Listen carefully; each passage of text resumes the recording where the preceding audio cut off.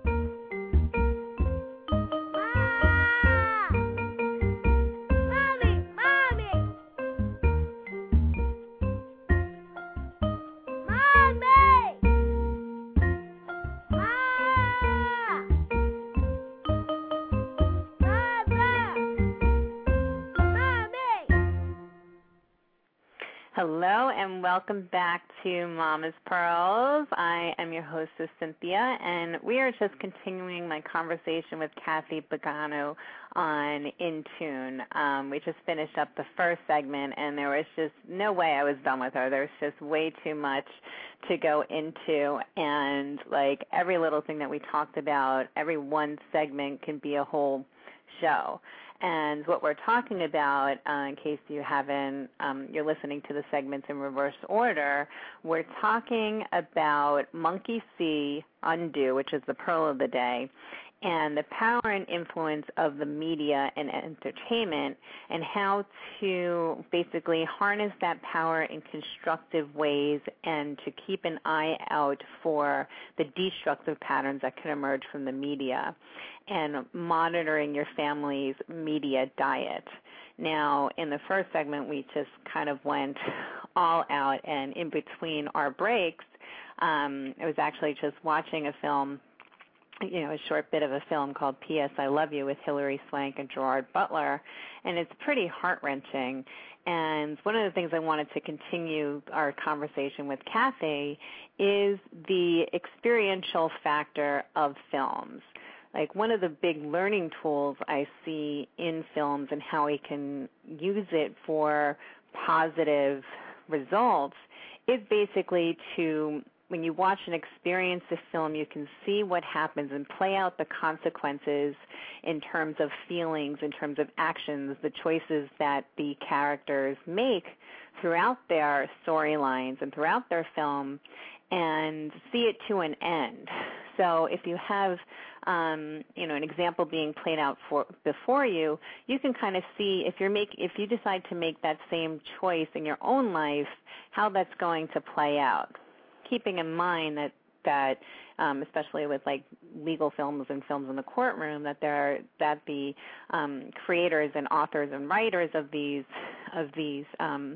entertainment take creative license, but you can kind of see in terms of feelings. Like I was talking about my reactions to The Color Purple and how I needed to process that, and it really led me to also remember a bunch of other films that deal with abusive relationships, and kind of being able to view and experience those films and have strong emotional reactions, but also kind of picking up the knowledge of watching a woman go through an abusive relationship and seeing the signs, or how to read the signs in relationships in your own life that may become or are abusive and you're not able to realize it. So that is basically taking a step to using entertainment in a positive way. So, Cathy, I'm glad that you had some time to come back and join us. Like I said, I wasn't done with you, and you and I, like I said the first time that we were chatting, we can just go on for hours. So, thanks for coming back. My pleasure. And so let's continue, because we had a lot of good things, and I want to hear more of your side. Well, one of the things you were talking about, how we can watch films about abusive relationships. We don't have to go through it ourselves. but it gives us the opportunity and the catharsis to understand what women go through. But when you were just talking right now, I was thinking, one of our problems is that we don't have a mythic consciousness anymore. And one of the myths that talks about abuse is the most ancient myth of Inanna. And Inanna was the Sumerian goddess of the moon, and the myth that I'm talking about is when she goes down into the underworld to meet her sister, Ereshkigal, who mourns and is suffering in the underworld. And Ereshkigal looks at Inanna with the eye of death and kills her. And when Inanna comes alive again, she has to send someone back to the underworld to replace her. And the only one that didn't mourn for her while she was away was her husband. So she had to send her husband back down. And if we understood mythic language, we would understand that this is, that this is about the deep places within us that are raging, hurt, and that we often ignore. But when we get in touch with it, we come back with power and we begin to see, no, you can't abuse me anymore. So it would, because we're mythologically impaired, we don't, we feel the emotional part, but that's one part of it. But you have to put a name to the emotion, okay? Because otherwise they just overwhelm you, and then you walk away and you go, I don't know what to do with this. You know what I mean? Yeah, where are some places that we can direct people to kind of filter that out? I mean, one place off the top of my head is just talking to you and talking to other friends and maybe experts in the area of the film that you're watching. But where else can we send people to kind of arm themselves with this mythical language? Well, there's wonderful books there, not recently, but, in the last 20 or 30 years. Of course, Joseph Campbell speaks that mythology. And one of the people that worked with Joseph Campbell was Stephen Larson, and he has a marvelous book called The Mythic Imagination. But, of course, once again, it's 20 or 30 years old. You'd have to look it up. But it's, when you read myths, and you think about them, you have to just remember it's like dream language. You have to, it's a metaphor. It's like poetry. You have to begin to understand metaphorical language. And the same goes with movies. We have so many movies and TV shows we watch, but if you don't have the ability to understand the metaphor, then it's not going to sink in and have as much meaning. Right. Just a sound note again, Kath. You're getting loud and then quiet. Okay. Okay. I think it is because I got up and walked over to my bookshelf. Sit still. Yeah, I know. It's impossible to sit still. I'm always wandering about when I'm doing the shows too. But again, we're working on the sound issues. We got the theme song down. What did you think of the theme song, by the way? Very cute, and it brought me back to all the times my 4 children would call to me if I wasn't paying attention at the moment. Yeah, I know. I just love it. David did such a good job with it. It's just so funny. The funniest part was I was playing the theme song in my house the other day, and the boy who's actually David's son, who's recorded on the song, he's screaming, "Mommy, mommy, mommy," and I kept hearing my husband going around going, "Yes, yes, yes, Colby," thinking that he was really, that my son was really calling for help. Yeah. But, yeah, it's funny. It's funny. I love it. Yeah. One of the things I'd like to mention that it's not about understanding the imagination, but you were talking about that we can't be perfect raising our children. Mm-hmm. And this goes back to your mom's show. And when I was raising my kids, one of the things I learned was that you're in a relationship with these children because they're really a soul. They're a unique individual. If you believe in past life, they've been here before. And so I used to tease my children when they got mad at me, and I said, I was here first. You chose me. And, it isn't about being perfect. It is about being present. And, we are present to our children and to our lives in varying degrees. And the more conscious you get, the more present you get, of course. But, they come in, I think our children come in having to deal with our imperfections. Because we can't create perfect children. Why would they be here?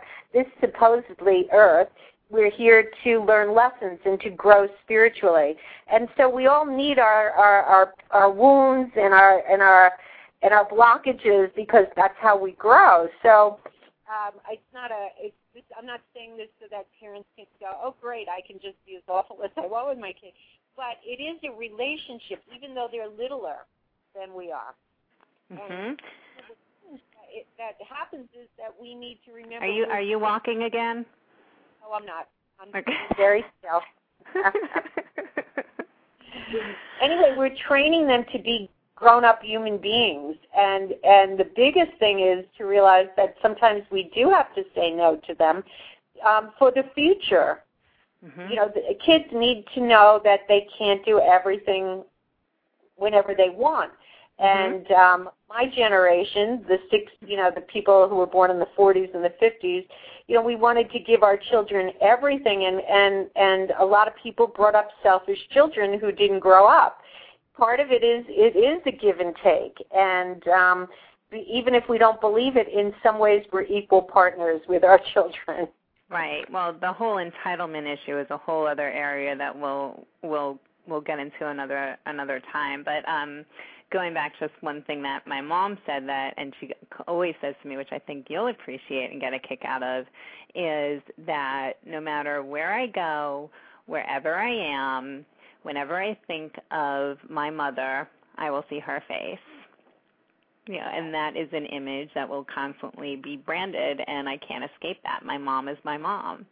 And, I was talking with my mom also about the choice that we have coming into this lifetime and preparing and choosing your parents, and that it is all in agreement. So I am aligned with you in that thought process. It's just basically keeping moms grounded and letting them know that it's okay to be more gentle with themselves, because a lot of moms stress out so hard about being perfect and doing the right things and messing up your kids. You're going to mess them up somewhat. It's just impossible, not to. I make mistakes, and there are things every day where I go, I could have done that better. I could have spent more time with my child. I could have been more engaged. I could have slept less and talked with them more. So, and you also see, just bringing it back to entertainment, you see tons of movies that deal with neglect in children, or they deal with overbearing mothers, or they deal with overbearing in-laws, or they deal, and you see these characters, where they deal with walking on eggshells around a father, like in Meet the Parents, which is just a hilarious movie. So you see all these different representations of family units and their relationships. And, one of the other things I was thinking about during the break when we were talking about going back to mythological and archetypal stories, the story of Cinderella, which I said before was my favorite childhood story, has been done and reincarnated a million times. There's a million different ways and a different million versions of the story Cinderella and of the fairy tales. There are very similar, you were talking about the warrior archetype. There are hundreds of, if not thousands, of films and stories and shows that are about the warrior archetype. So there's a commonality in all of these characters and stories that we really attach to, because we do have like this experiential experience through these characters where we learn and we grow and evolve and experience the world in similar ways, but kind of amplified through who that character is. Yes. For a moment, I'd love to talk about Cinderella for a minute, because if you look at it mythologically and you trace it back, it's really about wisdom. Ella is a form of El, which was one of Yahweh's names in the Bible. And it's about finding the light in the darkness, but no one would know that, particularly from the way we think of Cinderella. We think of Cinderella as the good neglected girl who marries the prince. But in reality, it's all about that innate wisdom that especially women have, that we disregard. And how do we find a way to bring it into the prince or the king? And a fairy tale represents the collective, and because the collective dominant. And so how do we bring that wisdom into the world and get it accepted by the collective culture? And so underneath the fairy tale about, I'm going to go and win my bride or find my groom is really it's really about feminine consciousness trying to find a way to get accepted and valued where it isn't valued. So it's interesting how deep some of these fairy tales are. Mm-hmm. Mm-hmm. Tell me more about Cinderella. I love it. I can listen to any Cinderella story or wisdom or analysis over and over and over again. So please, more. Is that, the wicked stepmother, usually that means, this is a negative mother complex. Moms are here to tell us that we are loved and cherished.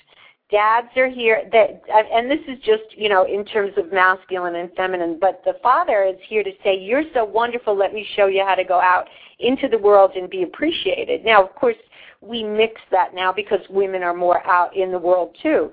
But so this is about a place or an aspect of life when the masculine is very weak, the feminine is very negative, and yet how do you hold on to your sense of self? And it's through that belief in spirit. The fairy godmother is that magical place. Okay, and one of the Cinderella variants is that Cinderella goes out, her real mother gave her a doll, or there's another variant where there's a tree and she sits under the tree, and when she wants to go to the ball, the dress drops out of the tree. And so it's a real story about when there is no feminine value, when people don't place value on the feminine, that we have to go back to our original, maybe nature, come back into your original self and find the power within yourself to bring about change. So it is a wonderful fairy tale, and Walt Disney did a disservice to some of us by making it seem as if all of us are waiting around for our prince to arrive. Mm-hmm. We are the prince. It's about women finding our own way to deal with the world rather than what's expected of us. Mm-hmm. I love it. Yeah, I love it, and the whole mommy complex that explains a lot. Explains a lot of why I love it. My mom and I. Oh my God, that's so funny. But yeah, I love that story, and it stays with me. And every time I see a Cinderella story, I mean, the last one that I loved was Ever After. Yes. And with Drew Barrymore. She was fantastic in that movie. I mean, it was kind of like went under the radar, but it was such a good movie, and the wisdom and strength of her character in that movie is just, it's just an awesome female role. And that's who Cinderella was. She was strong. I mean, she did everything. She took care of business. She's like the modern mom. We do everything. We take care of everything around the house. We take care of everyone. We do the cooking. We do the cleaning. We make sure the kids get off to school. We make sure the cat is fed, and the animals are taken care of in the yard, or the gardener comes to cut the grass. Right, yeah. But you know what? The other side is we don't value that. And I'm not talking about going back to a time where women stayed home, because of course we're creative and of course we want to participate, but the patriarchal culture we live in, it values it and yet it doesn't. And we have to learn to realize that if we didn't create a family, nobody else is going to. If we don't cook and chop the wood and clean the floors, nobody's going to. And that's the important thing in life. Family and relationship and children and love, those are the important things, not how much money you make. What are the other main female archetypes that you see being repetitively portrayed and redone in media? Well, I don't know if we really have strong characters for that. We have warrior women. Definitely. You look at Laura Croft. You look at the women who, are macho and go out there and fight like the men. I personally think that the best female character I've seen in a movie is in a movie called Dangerous Beauty. And it's a true story of a Venetian courtesan. And she's sensual, she's intelligent, she has great, she listens to her feelings, and she stands by her truth. We don't often get characters that are that whole. So it's, the feminine archetypes are transforming right now because, one of the ways we talk about it in psychology is the return of the goddess.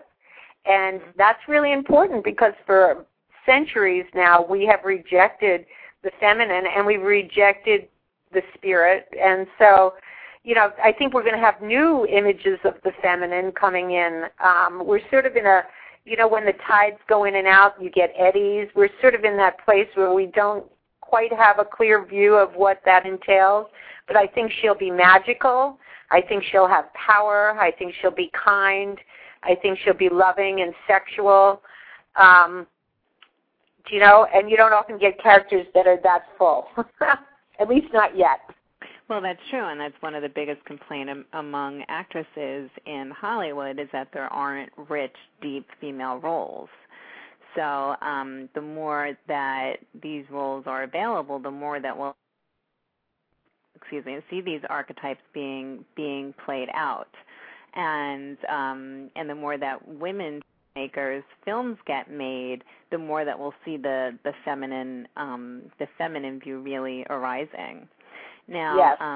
Another topic that I wanted to go back and just talk about expand on a little bit was when you were talking about the repetition of one engaging quality show versus the bombardment of a series of fluff or shows that, not necessarily fluff to put any one particular thing down, but a series of shows or entertainment that your child's not really engaged in.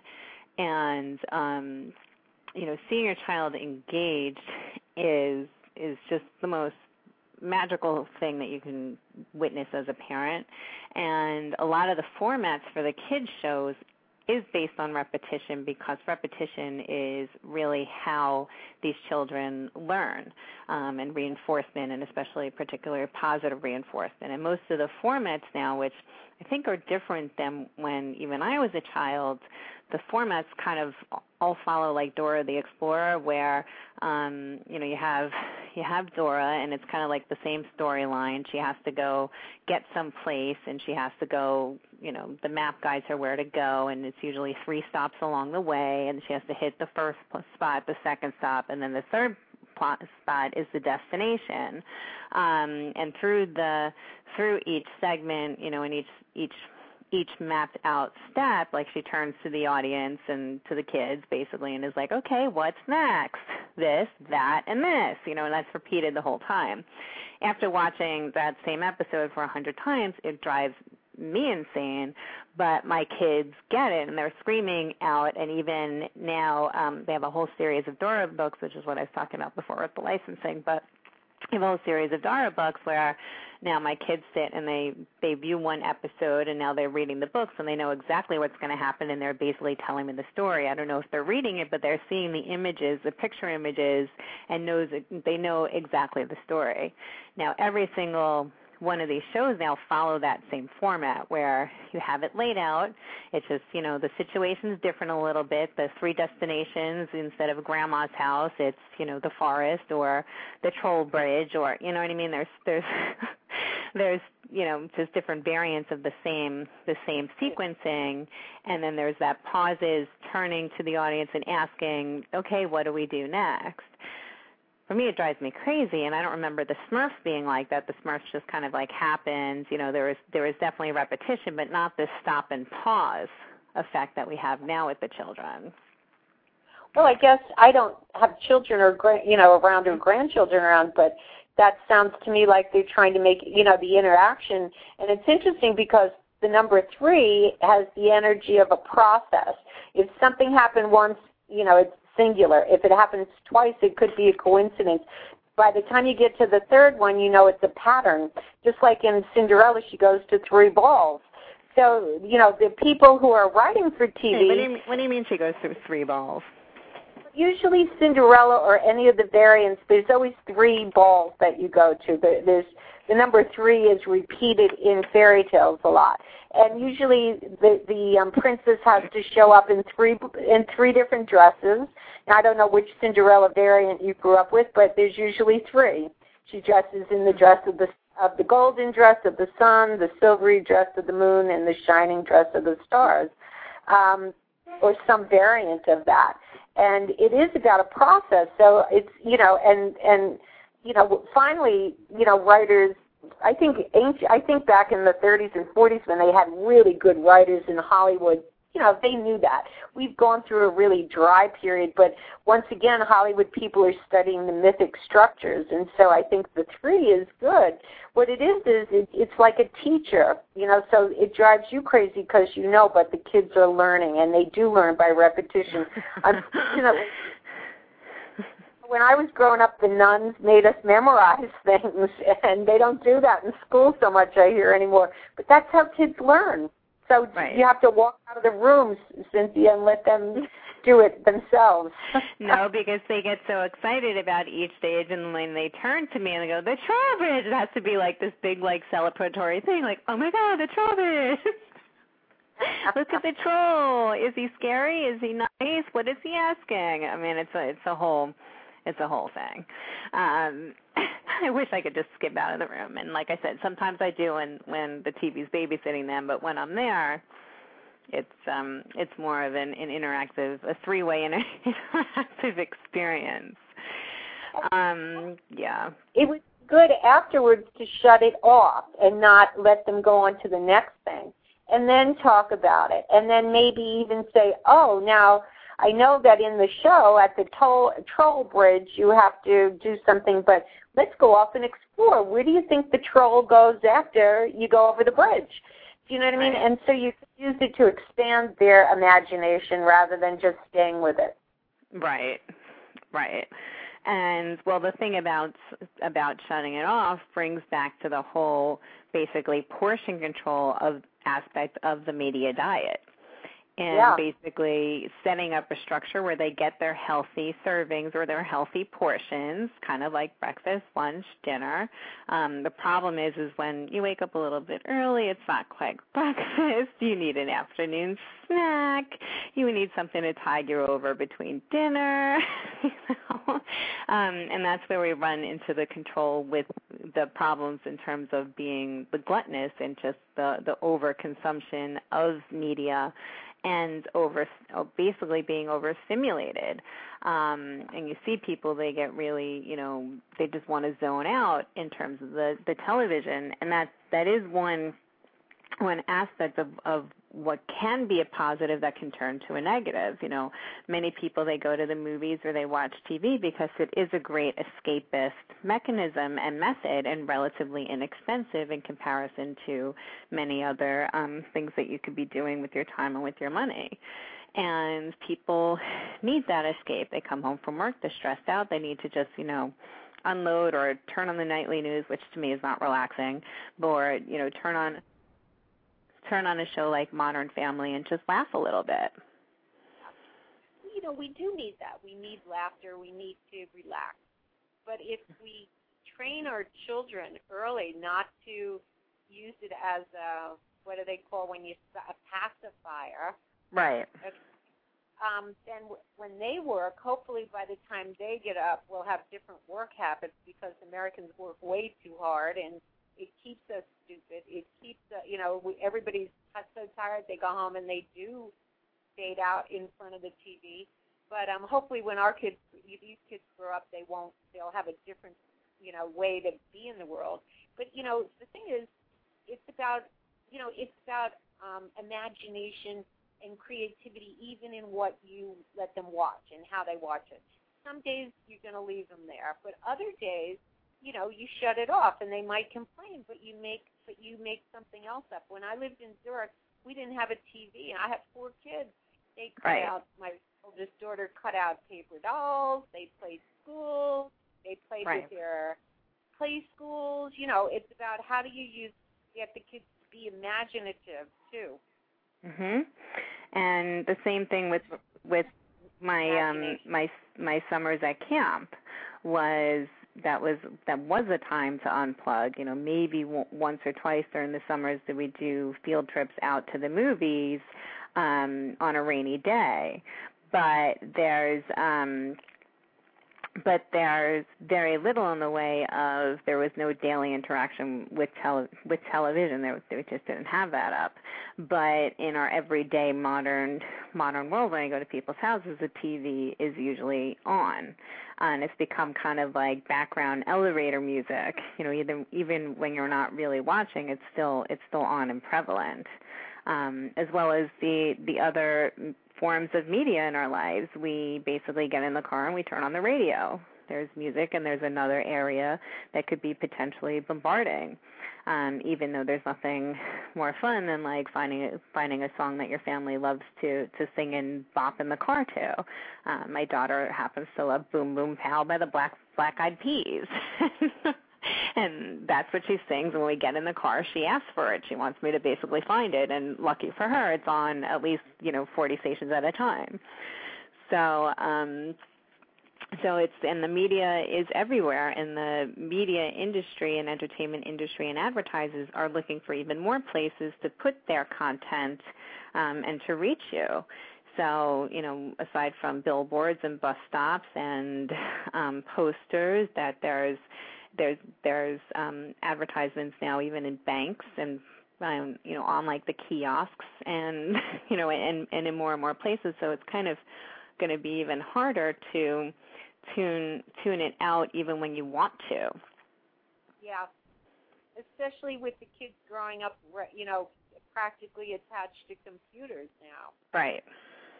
And so it's a very funny and interesting time, because there's a man, I don't remember his last name, but he wrote a book called The Goddess in the Alphabet, about how once you learn to write, usually a culture becomes very patriarchal and hierarchical because of you break up the words. But if you think in images, it's much more feminine. And he was saying that with the movies and with the computers, we're coming back to a feminine consciousness. But once again, are we being fed it, or is our own imagination waking up and putting it into the world? And so once again, it's all about balance, as you were saying before. Right. We can't just be, once again, I go back to what I learned years ago, and I don't remember exactly the numbers, but, our brain operates, let's say, at 8 megahertz, but TVs operate at 100 megahertz. So when we let our kids sit in front of a TV, their brains are being bombarded with too much information and too much energy, and maybe that's why everybody has ADD. I don't know. You can't pay attention. Well, I mean, you look at also the format of commercials in terms of, possibly having a causal relationship with ADD, where you focus on a story, and the stories, especially for television, are cut to basically fit in commercial time, and that pulls your attention away and out of the story into, 3 other products and things in under 2 minutes, and you're expected to bounce right back into the story where you left off when you're coming back from the commercial break. Right. Well, the way we can do it, and this is what moms can do, and it's about making sure that you have time with your children to be creative. Mm-hmm. And whether it's drawing, dancing, telling stories, make up stories. That's the hardest thing for us to do, I think. Oh, my God, no. That's one of my most favorite things to do with them, is to make up stories. Stories. Yeah, but a lot of people have a hard time. I do. I'm a storyteller, so I can do it. But part of it is to stretch your own imagination, because children are mimics. They learn from us. If we can be imaginative, they'll be imaginative. You can't sit there and tell a child, go use your imagination, and if they look around and everybody around them is watching TV or not being imaginative. So, as you your imagination, you'll stretch your children's imagination. And, that's really, imagination is our most important function. It's right. where we connect to the God spirit, where we connect to our own spirit. It's where we create new things from. And so if we dull it too much with too much media, then we aren't a creative nation anymore. And right. so we're going to all have to find our balance, won't we? It's not about them creating more and more media outlets. It's about us choosing which ones we want to be open to. Right. And if parents get stuck in terms of the imaginatory play and storytelling, use variants from stories that you've seen and that you like. Apply the Dora the Explorer format of storytelling and just change it up a little bit. Keep that in the house now from the legal side. Like, don't go ahead and try and sell your own version of Dora the Explorer unless you talk to a copyright attorney first. But anyway, when you're talking with your kids, use those stories that you like and your kids like, and just basically, change it up a little bit for them. They'll love it. I made up a story with them. With my kids, we were upstate with my cousins, and it was basically a bunch of the kids, and I was just hanging out with them before they all went down, and I started telling them a once upon a time story of this castle in a kingdom far, far away, and it was there was a big party. It was a birthday party, a sweet 16, and when you do it, the more descriptive that you can be, like, get into what the castle was like. It was really tall, and it was, very bright, and it was sunny out. So when you get stuck, just go for adjectives, and then the story kind of follows from that. Who was the king? What was his name? What was he wearing? What were the jewels on his crown? And I just went on and on and on with this story. And the kids, they loved it. And, I left it at a cliffhanger because the other moms were telling me to put the kids to bed because it was late. So, but in the morning they were asking me what was happening with the princess and the prince and the stones and the dragon, and I had all the standard players in the story, and they were all asking me about it. And so it was like that ongoing thing. Well, you're going to have to wait until tonight before bedtime before you hear what happens to the princess.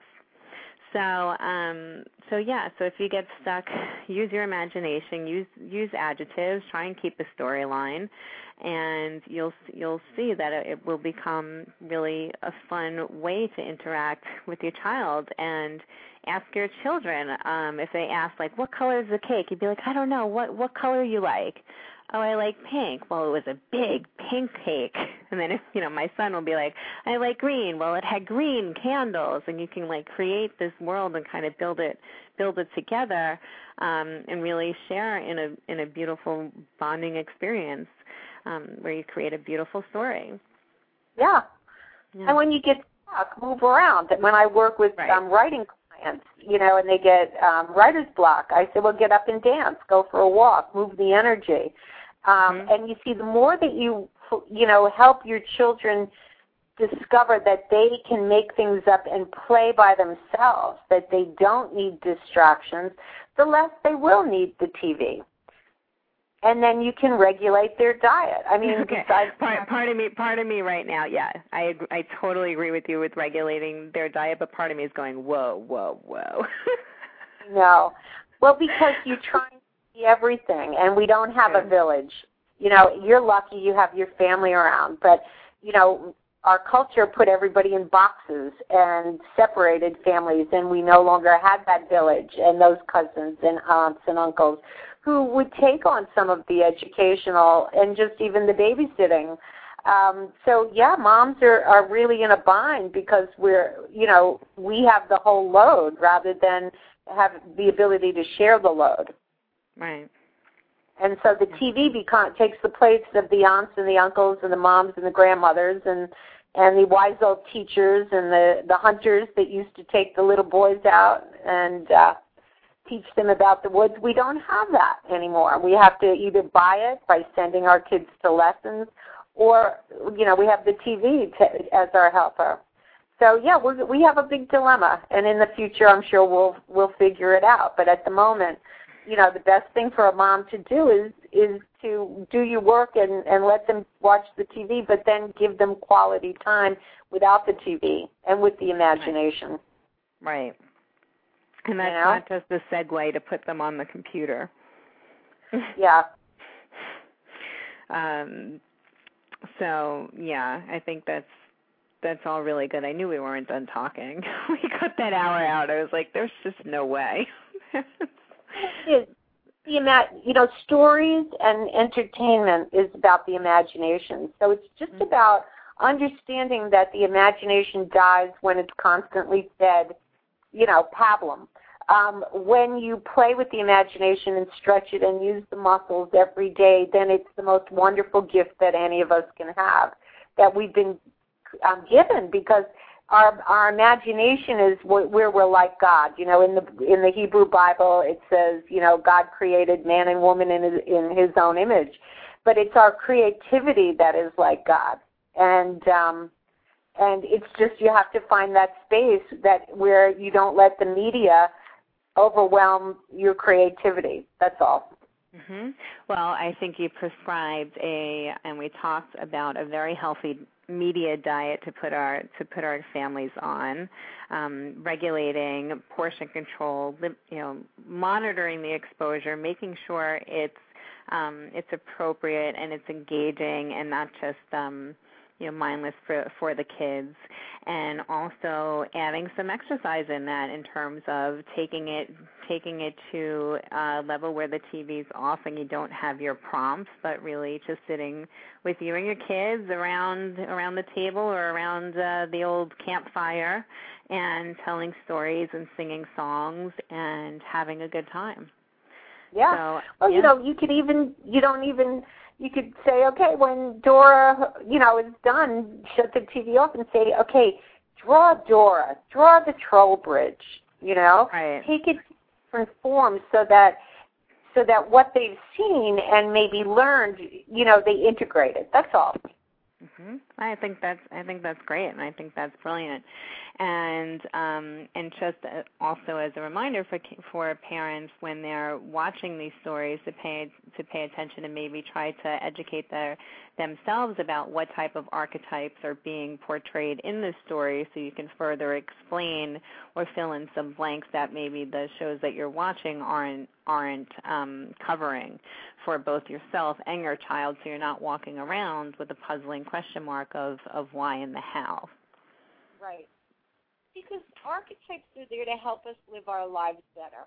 There are the archetypes which we can't know except through images, are the images of our instincts. And so how do we get in touch with our instincts when most of our culture lives in its head? We're not in our bodies. So you have to bring what you're learning and embody it. And so for the kids, to just leave them with the TV show, especially only the TV, then they go blank. If you watch children just sit there for hours watching TV, they have a glaze over their eyes. But if you take what they do and then shut the TV off and then make the kids embody it, they integrate it, and you embody it. Well, what does it feel like to be Dora? Can you dance it for me, or can you draw it for me? What do you think? Or where do you think if she hadn't gone, if she had followed the troll away from the bridge, what do you think would happen? So, you can use TV, but it's about how we use it. Using it more as a springboard. Yes. Right. As a springboard to continue sparking your own imagination, not just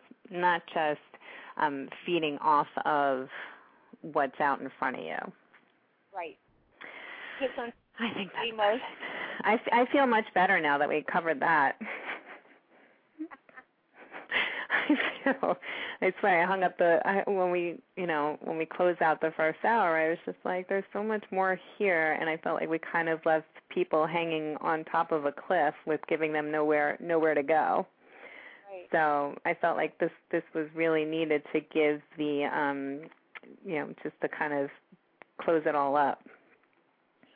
Too, as when especially people my age, which is the baby boomers, we began with TV. We were the first generation to really have it. we read more, we still had more imagination. But, one of the things our culture does is it shuts off our imagination. When you're 60, you're not supposed to believe in fairies or whatever.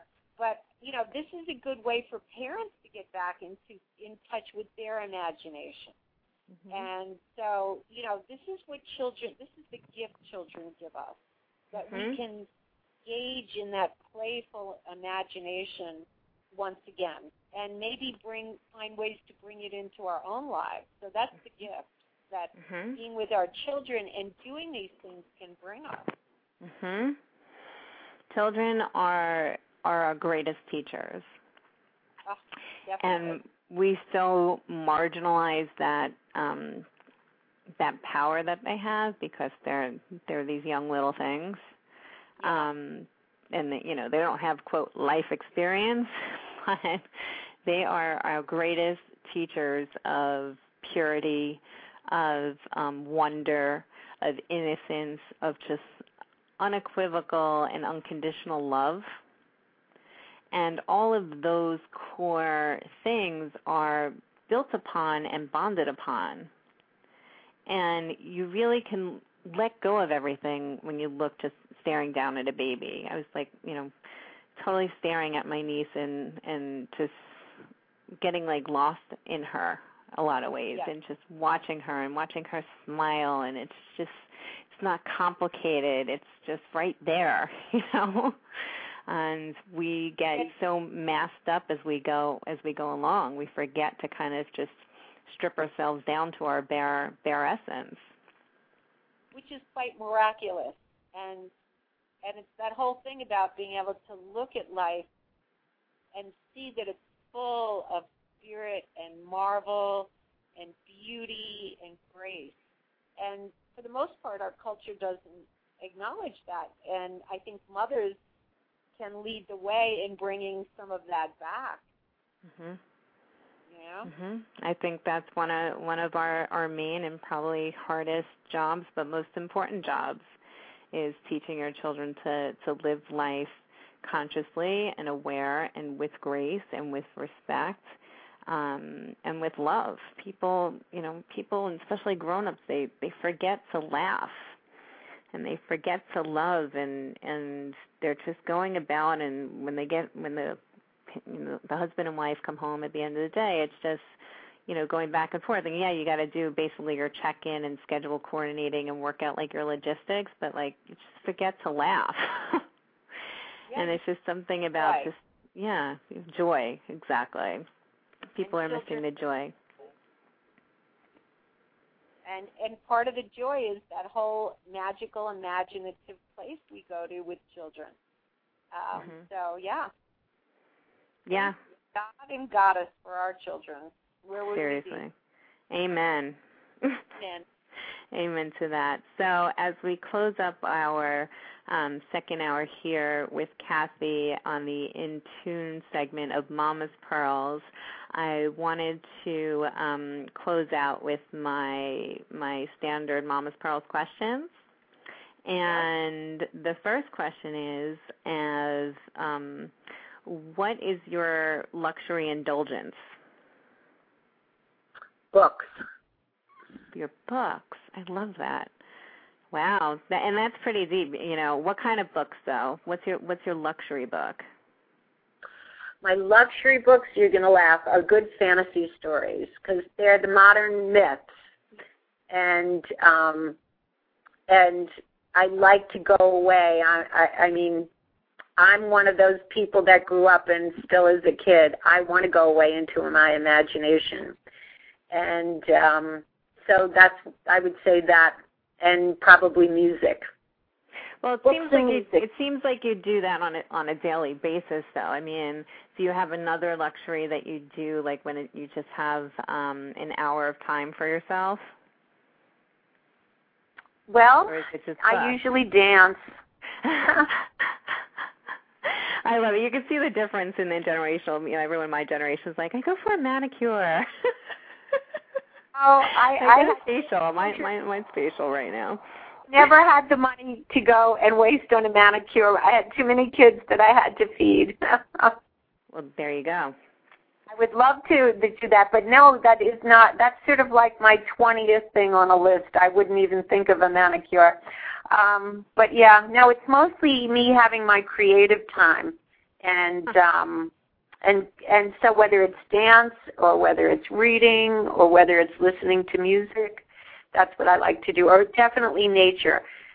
Nature is a big thing. Yeah, nature I would put in there. I would never have thought of to put the creativity and imaginary playtime into the luxury indulgence. So thank you for placing it there. Now, my next and new question, which is now my new favorite question. Yeah? Which of the following would you choose? The best sex of your life, the best meal of your life, or the best sleep of your life? Now, I would have to pick the best sex of my life unless the sleep of my life gave me a really good dream. But if you sleep, then you're not getting the dream part usually. And so unless it was that you got the most amazing dream out of that sleep, probably sex. Great. And what is the best advice your mama told you? I don't know. I love my mom, but we're totally different. She told me to be going to computers back in the 60s, whereas I went into religion, philosophy, and fairy tales. So you can see that we have quite a different way of looking at things. So I would have to say, or best lesson learned, maybe. Love each other. That's one of the things she drummed into. This is your family. You have to love them. And I guess love them because you can't leave them. Very good. Well, thank you so much, Cathy. I love having you on the show. And, my pleasure. Oh, yeah, and you're welcome anytime. So do you want to tell people where to find you? Well, you can find me, one of my websites is www.wisdom, but it's wisdom-of-astrology.com. I had to put the dashes in. And that's one of my few websites, and you can find the other websites through that. Perfect. Thank you again for being here. And I just wanted to remind people that you can find me on email at cynthia@mamaspearls.com. I'm on Twitter, which is cyntweet, CYNTWEET. I invite you to join the Mamas Pearls fan page on Facebook. And you can read any of the past blogs and this week's current blog in tune on my blog website, which is www.mamaspearls.blogspot.com. And you can listen to any of the shows at Mama's Pearls at your leisure in the archives on Blog Talk Radio, which is www.blogtalkradio.com/mamaspearls. Have a wonderful week. Next week, like I said, my pseudo-sister Karen Oster will be on, and we're going to be talking about scar tissue. So this is Cynthia at Mama's Pearls reminding you to love your family, enjoy your time, and enjoy your children, and regulate the portions of your media diet. Have a great week.